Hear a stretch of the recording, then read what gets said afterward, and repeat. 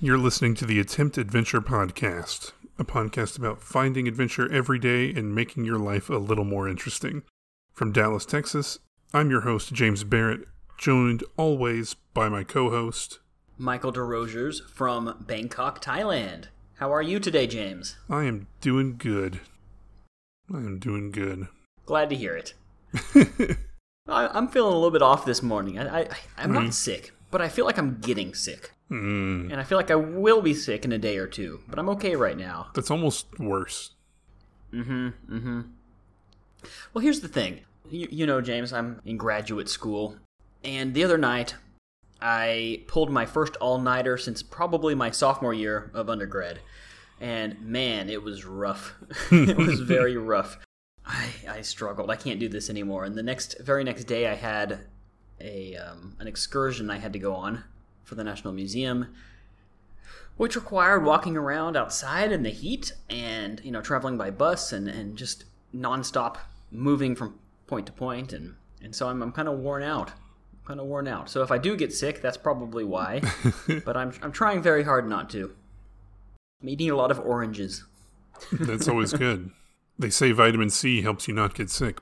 Before we get started, I just want to remind everybody to please participate in our monthly challenge. This month, the theme is coffee outside. So our monthly challenge asks you to go outdoors and make a cup of coffee or beverage of your choice. And you can interpret this any way you want. You can do this as simply or as elaborately as you prefer.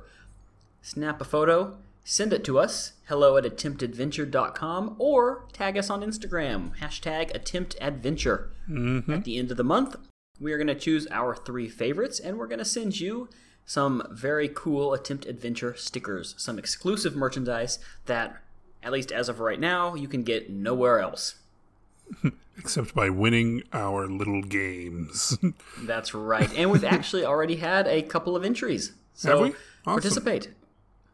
Well, Michael, what did you do this week? Did you do anything new? Anything fun? I did. Well, that excursion that I was telling you about was something brand new for me. So in my studies at the National Museum, which I talked about, I think I might have mentioned it last week. I'm training at the National Museum to be a volunteer guide in this very intensive 6-month training course. Right now, we've just started a lecture series on prehistory and the Devavarti period, which is the earliest organized state in what we now think of as Thailand. It's pre-Ayutthaya, pre-Sukhothai, pre-Khmer. Not much is known about the Devavarti, really. There's not that many records from them, but we can extrapolate some interesting information based on their artifacts. And so we took an excursion to the Utong National Museum. Utong is a district in, I believe, Suphanburi province.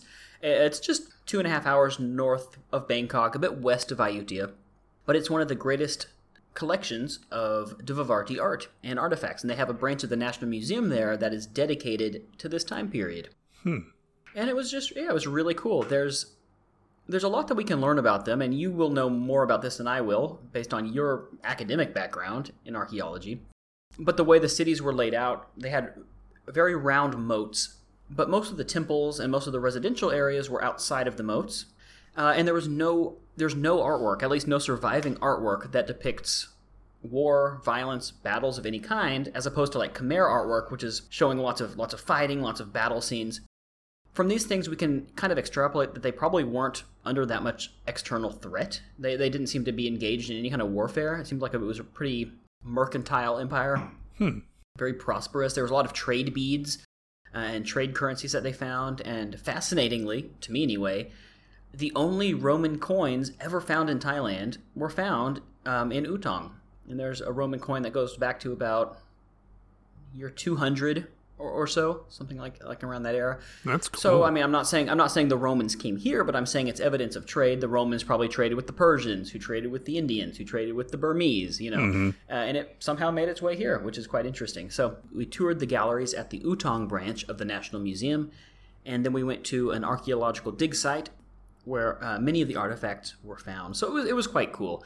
So even though I had pulled an all-nighter, I was really tired. I almost didn't go, but I forced myself to. We had to meet downtown to get on our bus at like 7 o'clock in the morning. I finished my project at like 4, and I knew I had to wake up at 5 in order to get there. So it was it was just a rough day, but it was a lot of fun, and I learned a lot. So it was cool. It was worth doing, even if it does get me a bit sick. That sounds really cool. As all-nighters go, it's crazy to me that I used to be able to just do them. Like, no issue. Just... Yeah. I used to be able to do one and then get up and take an exam the next day. That was how I wrote every paper I ever wrote for college, was the night before.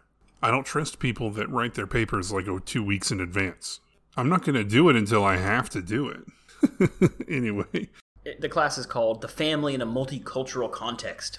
And for this project, we had to analyze 2 episodes from 2 television sitcoms from 2 different decades. And I won't get into the family aspects that I analyzed, but I will say that one of the episodes that I analyzed was from The Munsters. I was sitting there at 3 a.m., and there's something I just couldn't get out of my mind, James. Bear with me on this. Okay. I'm not even going to get into the fact that the offspring of a vampire and a Frankenstein's monster is a werewolf. That is irrelevant to this conversation. Right. But here's the thing. So Lily Munster is a vampire.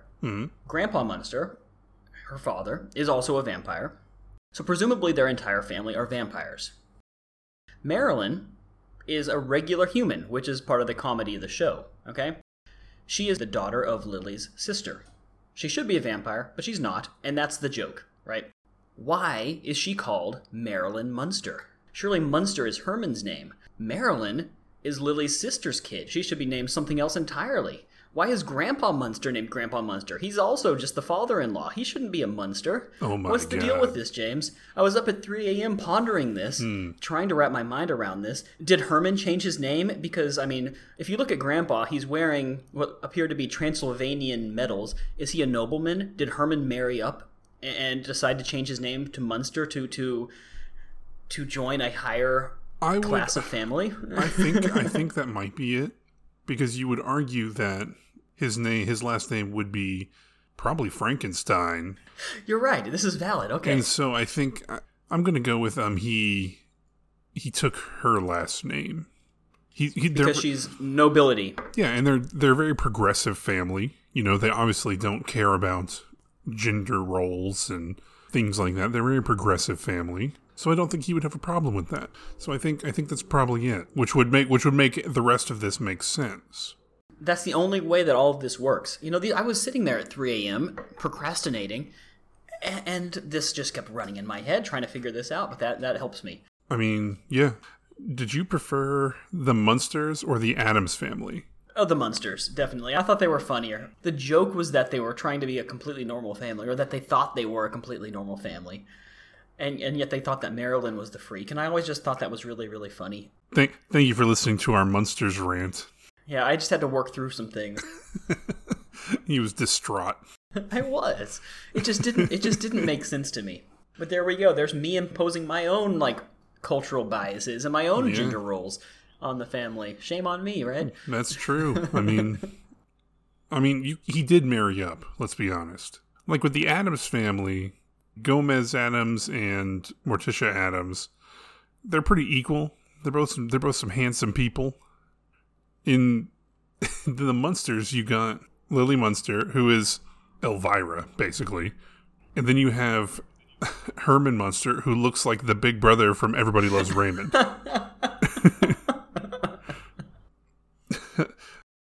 But anyway. Well, how about you? Yeah. What did you do this week? You had that great trip to the museum. Mine is a little weird, a little embarrassing. You know, as a kid, I skateboarded. The other day, I just got this itch. I was like, you know what? I'm going to skateboard again. So I tried. I was never very good. It was just fun. I'm worse now. And just in general. But I did it. I was embarrassed. I was nervous. You know, I'm a big guy. I'm tall. I'm big. I look silly riding a skateboard. But it was fun. I haven't decided if I'm going to keep going with it or not. I might. It sounds like it could be a fun thing. There's no reason to be I've never looked at somebody on a skateboard and thought, oh man, that's embarrassing. We put these things on ourselves. That's true. Yeah. I mean, I don't think I'm going to get to a point where I can do anything on it, but I just riding around on it's fun. That's really cool. Is it kind of coming back in trend in the U.S. It is. Skateboarding? Uh-huh. It is here as well. I've seen a lot of people skateboarding in Bangkok just in the last 3 or 4 weeks. It's like a very welcoming, very like open. When we were growing up, there was a lot of like gatekeeping with it. If you weren't good, then why were you doing it? Like that kind of thing. And now it's more like anyone can do it. There's a lot of people like our age that either wanted to but didn't or whatever that are like, you know what? I'm going to do it. And, I encourage that. So that's awesome. Yeah, it has sort of swung back around because it was really, really big when we were growing up. That was the Tony Hawk era. Yeah, the Tony Hawk era. But now it's different. There's no real like prolific guy that's sort of over the whole thing. There's only ever been one prolific guy. That's true, Tony Hawk. Why not? Do what you enjoy. Do what's fun. That's sort of what my mind came to. It was like, yeah, people think you're going through like a midlife crisis, but who cares? But anyway, that's what I did. It was fun. I enjoyed it. It's harder than it used to be. I bet. But it's good exercise. It is. It is very good exercise. I got really tired really quick. Well, I'm glad to hear that you've gotten into something exciting just because you want to. Mm-hmm. And I think that's really what made me do it. There was nobody was like, oh, you should try this or whatever. It was just me coming to the realization that it was like, you know what, let's give that a shot.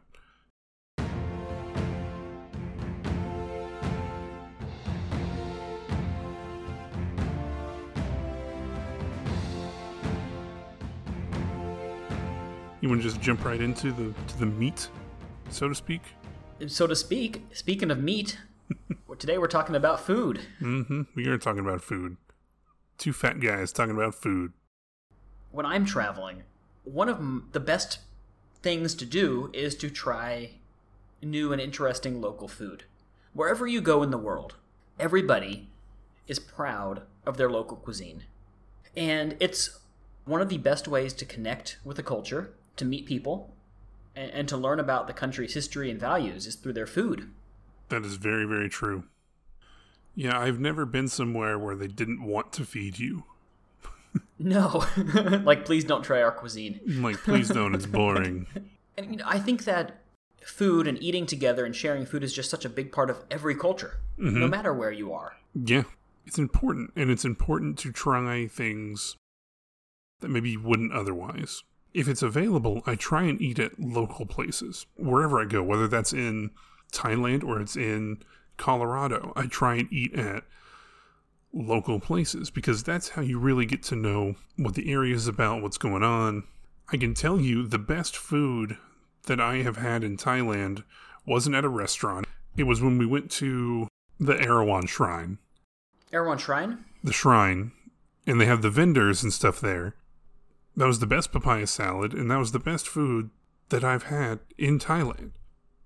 And I don't know if it really was, or if it's just it was the best memory, because locale has something to do with it as well. I remember those noodle soups on Koh Larn very fondly because it was a good time. Were they very good? Probably not. Well, they were instant, weren't they? They were instant noodles because we had like $8. But we had an incredible view looking back out over the Gulf of Thailand. Oh yeah, it was a beautiful view, beautiful hotel. We had enough money for beer, and that was the main point. The best fried chicken I've ever had is from a street vendor in Thailand. No, and I've been searching to recreate it ever since, and you can't. But you really do need to experience what the locals eat.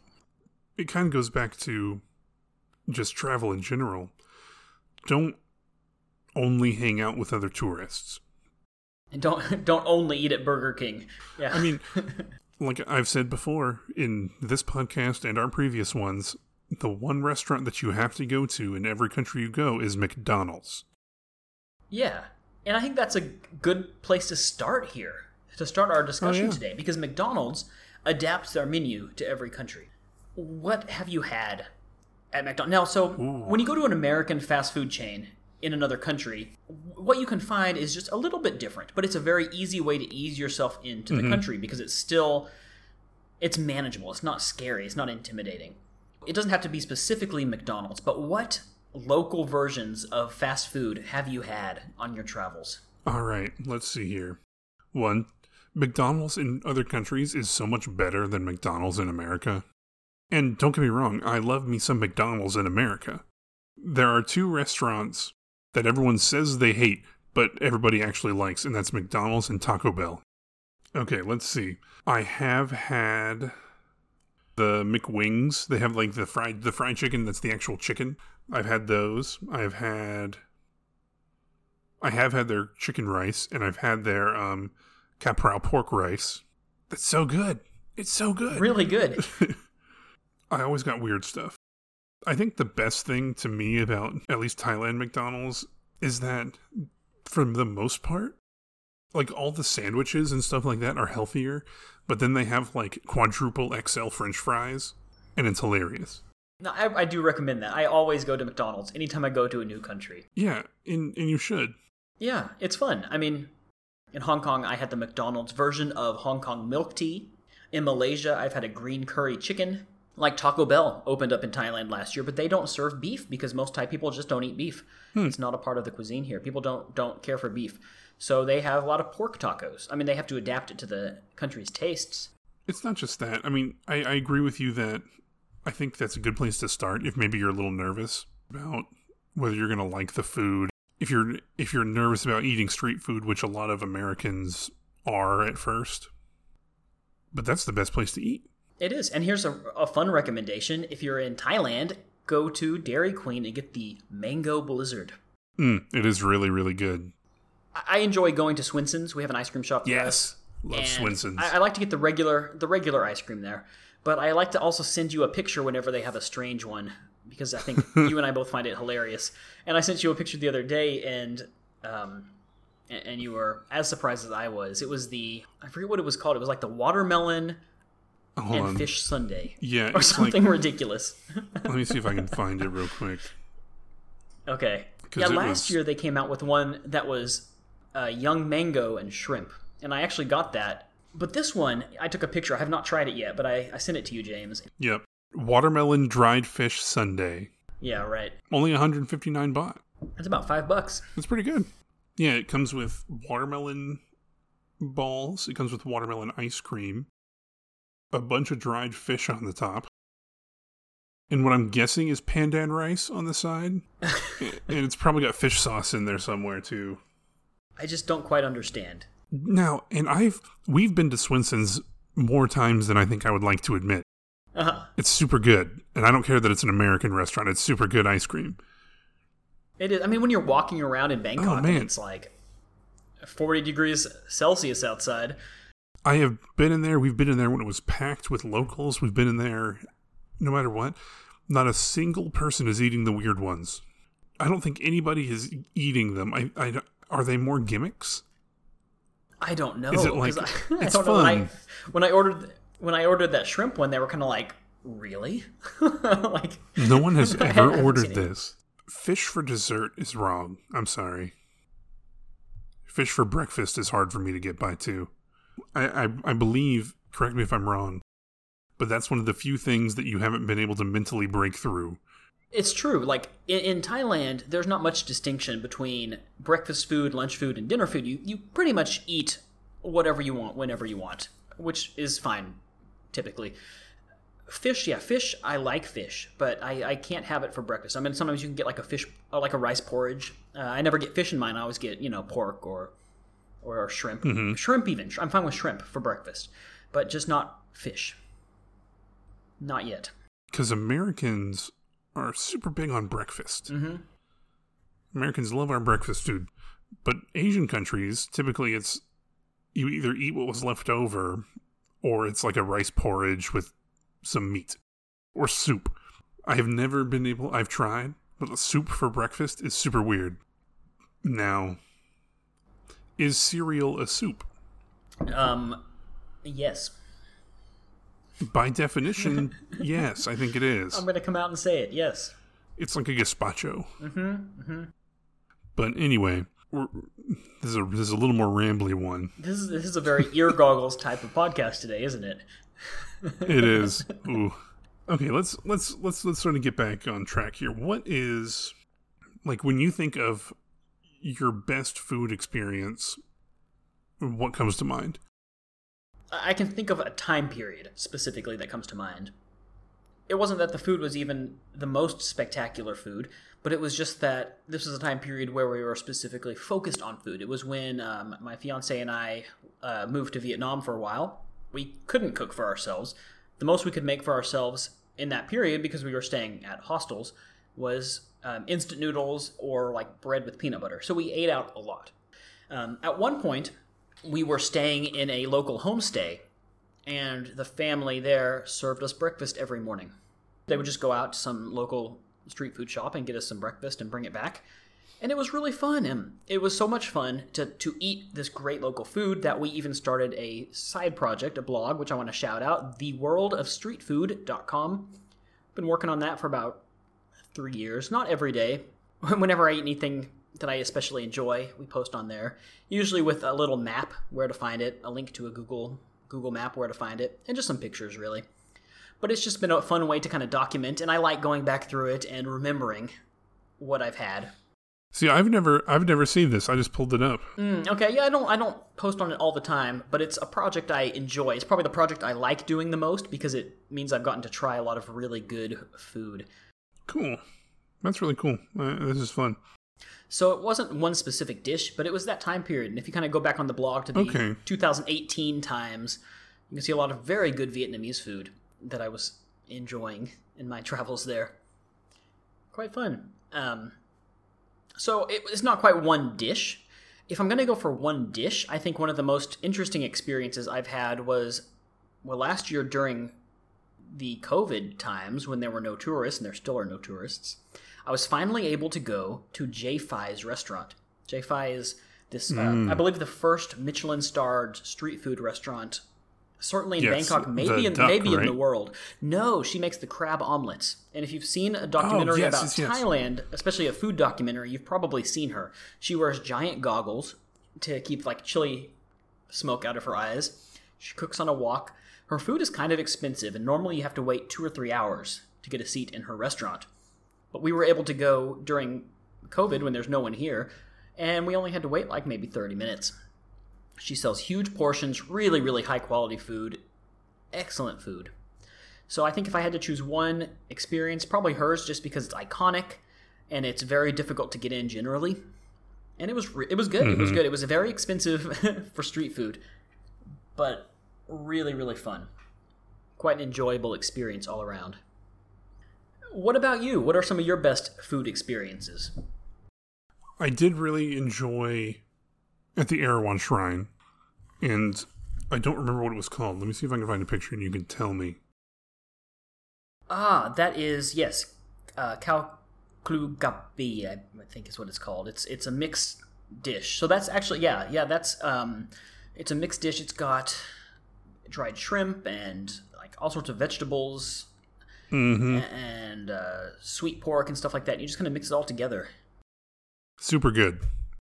But yeah, so that sticks out to me. Other than that, it's like silly things. It's not necessarily the best food, like the Snoppy restaurant. Oh, right. That's just a regular restaurant, but for like you and me, it's a very special place. Yeah. So why don't you tell our listeners why we find the Snoppy restaurant or why we call it the Snoppy restaurant? This is a Somtam restaurant, which is papaya salad. Mm-hmm. It's just in a mall in downtown Bangkok. It's not the best restaurant. It's pretty good. It's not the best. It's kind of pricey. It's just a restaurant. The first time I came to Thailand, we spent the day going to so many temples and the Grand Palace, and we're just sightseeing all day off of like 1 hour of sleep. And by the time we stopped for lunch, you and I were both just dying. We couldn't think straight. We couldn't do anything. So we sat down in the restaurant, and the restaurant has little drawings that people will draw on and put on the wall right there. Mm-hmm. And we were sitting at our table, and we look over, and it's a crudely drawn Snoopy, but it just says Snoppy. Snoppy. For our punch-drunk minds, that was the funniest thing that had ever happened to anybody. And since then, we've gone back every time I've been there, and it's still funny. Yeah, it's still there, too. And it's still there. I'll keep going back every time you're in town as long as that Snoppy picture is still hanging on the wall. Yeah, and, the best food experiences aren't always the Michelin star restaurants. They're not always. It's like that little coffee shop on the way up Golden Mount. Mm-hmm. It's not even that good. But we always get a tea every time. But we always get a tea, and it's great. Food is more about making memories than it is the actual food. I think it's the feelings, the emotions, the memories, the context around what you're eating that makes it feel important and special. So, we've talked about the best food we've ever had.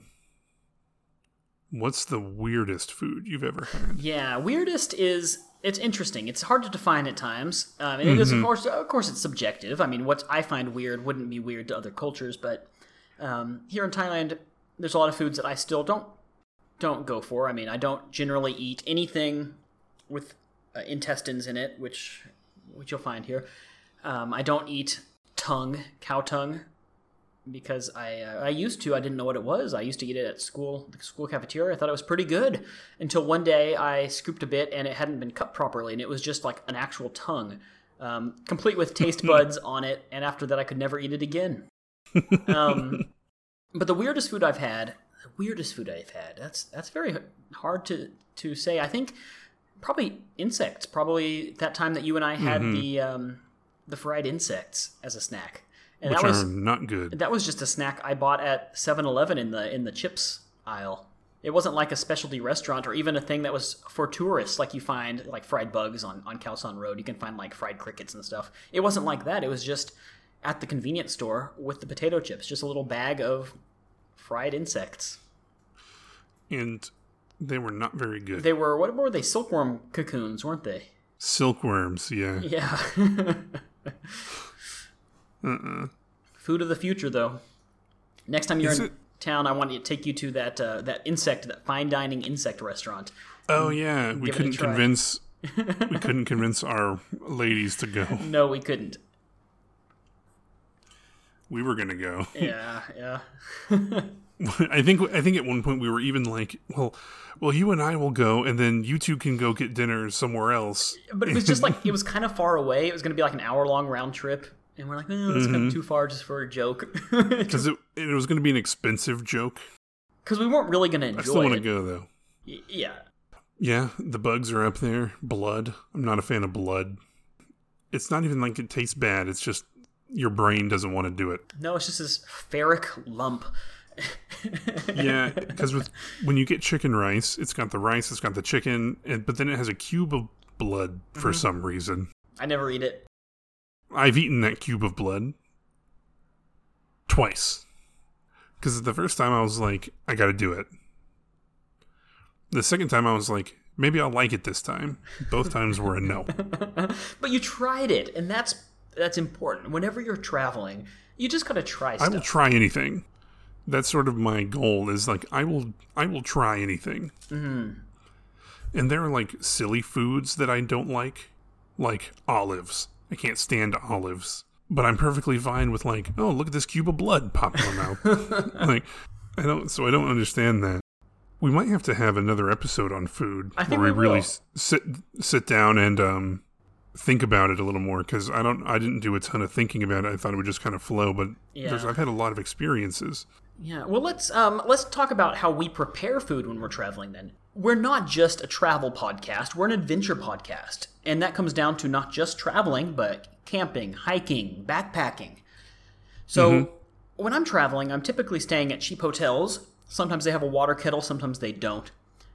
I don't always eat out. A lot of times I'll be eating, instant noodles or instant rice porridge. I usually get some peanut butter and carry it with me, peanut butter and bread or something like that, just to have something filling for if I'm hungry in the day or if I don't want to spend money. That's my camping on the road. Have you ever done any like hotel cooking where you cook in their coffee pot or on their iron or whatever? Have you ever done that? I've seen this on YouTube. Not really. I've done like instant noodles. I've done microwave foods. I've done stuff like that. But I have eaten whole trips out of like a mini fridge. Like for me, if I'm not eating out, I typically just don't feel like doing anything. Yeah. So I always try and grab like stuff to make some sandwiches or like some Lunchables or things like that, just quick and easy. So for traveling like that, I typically try and do that kind of thing, since I typically don't trust like water kettles at hotels, since I just don't. I keep planning on doing hotel cooking, and I really want to like see what I can do. Yeah, that might be a fun thing to do next time I'm in town. We can try to have a whole meal, a whole feast in a hotel. Yeah, and so I think I want to do that for sure. But as for like traveling, cooking while like camping is much more interesting. Okay, yeah, because when you're traveling, you're basically either eating at a restaurant or out of a gas station or a convenience store, and James, you and I are planning a trip to Japan in the nebulous future when the world once again allows travel. And when we're there, we're going to be eating out of the convenience stores a lot, because eating at a regular restaurant is a bit pricey in the old land of the rising sun. And so what you do is you eat out of their convenience stores, and they're good. Stuff is more convenient when you're traveling, but what if you're like climbing a mountain? What if you're on a trail, or just car camping in general? What do you like to make on your outdoors adventures, on your camping trips? Freeze-dried food is great if you're like backpacking or things like that. If you have a car and are able to have a cooler, I'm a big fan of the hot dogs. You can't wrong. Beat a camping hot dog. No. Or hobo burgers, where you put the meat and the vegetables in the foil and you just put those in the fire. Can't beat those. Like, some people go all out and they want to like grill steaks and they want to like do all this other stuff, and I'm just like, just give me a hot dog and I'm good. Some beans, some like hot dogs and beans, can't beat it.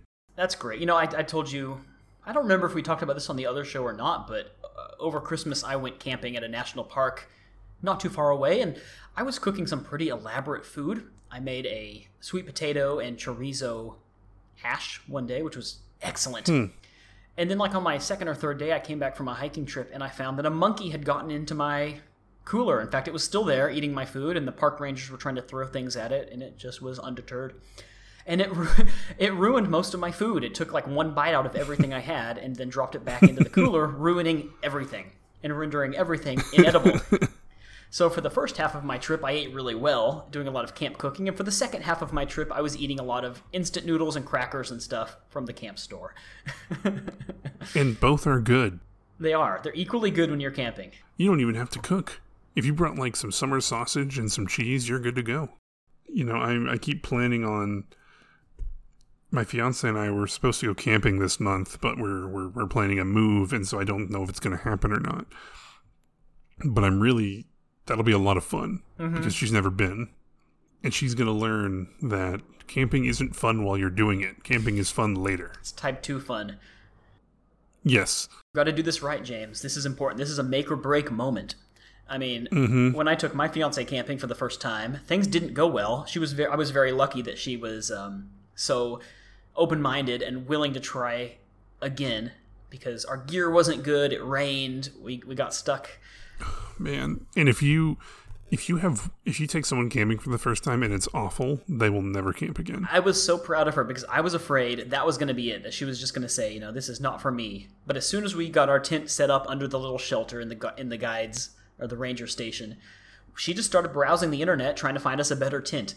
You know, she was just looking for better gear, and I was like, I appreciate that. She's willing to try it again. and we've been camping a couple times here since then. So it's important, James. It's very important that you do a good job. You have a duty as a good fiancé to do this.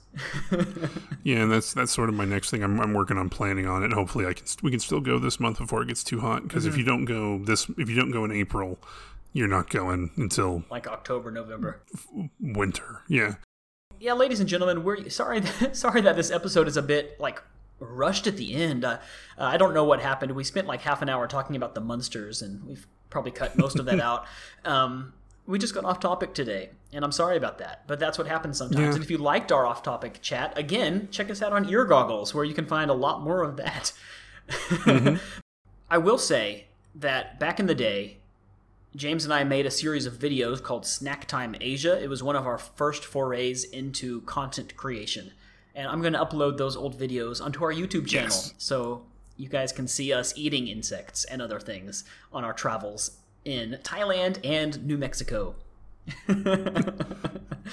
Very different places.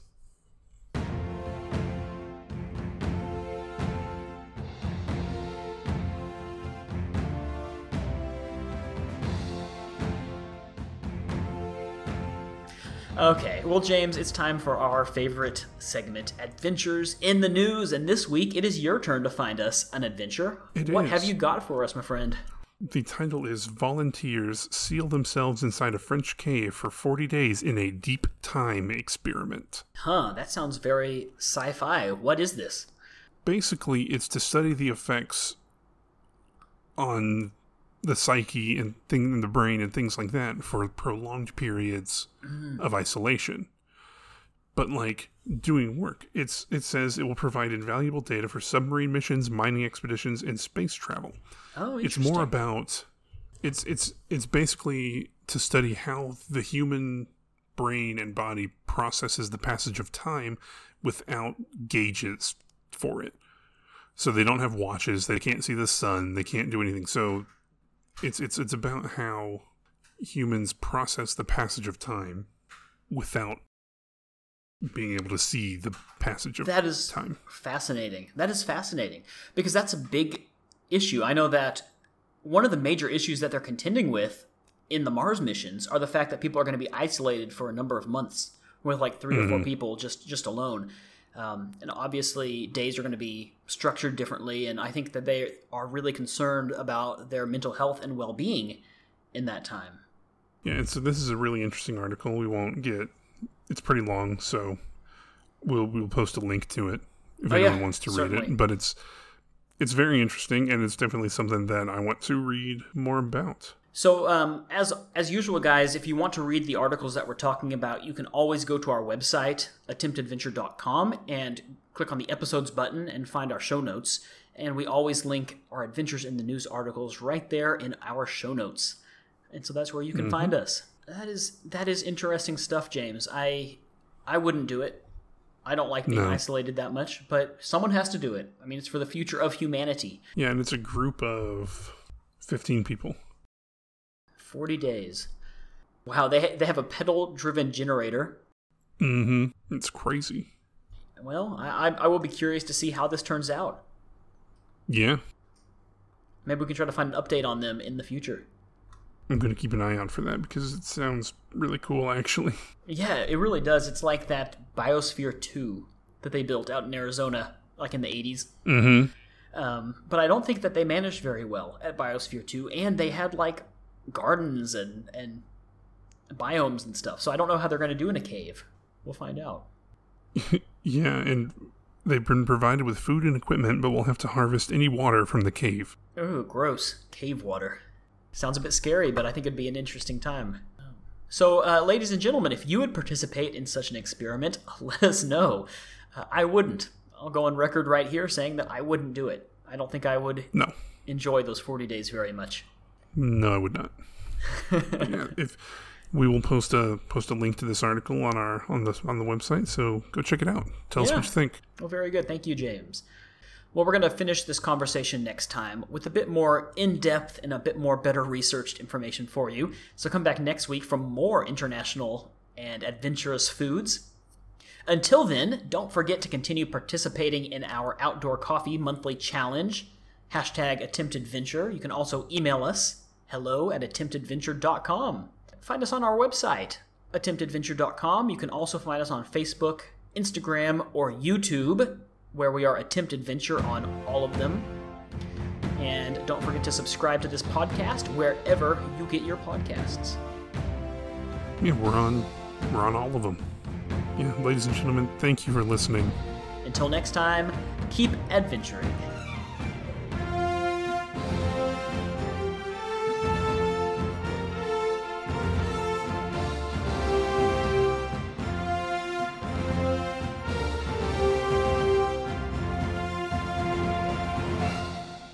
Remember that weird one, the movie? Do you remember the movie they made? It was just in color and everything was wrong?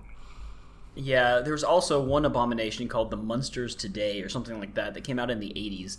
And it looks like the SNL parody of The Munsters. And it's just horrifying. God. That's awful. Did you find it? Yes. Doesn't that look like something you'd see on Saturday Night Live? It ran for 4 years. Yeah. Wow, we've been talking for 15 minutes about The Munsters.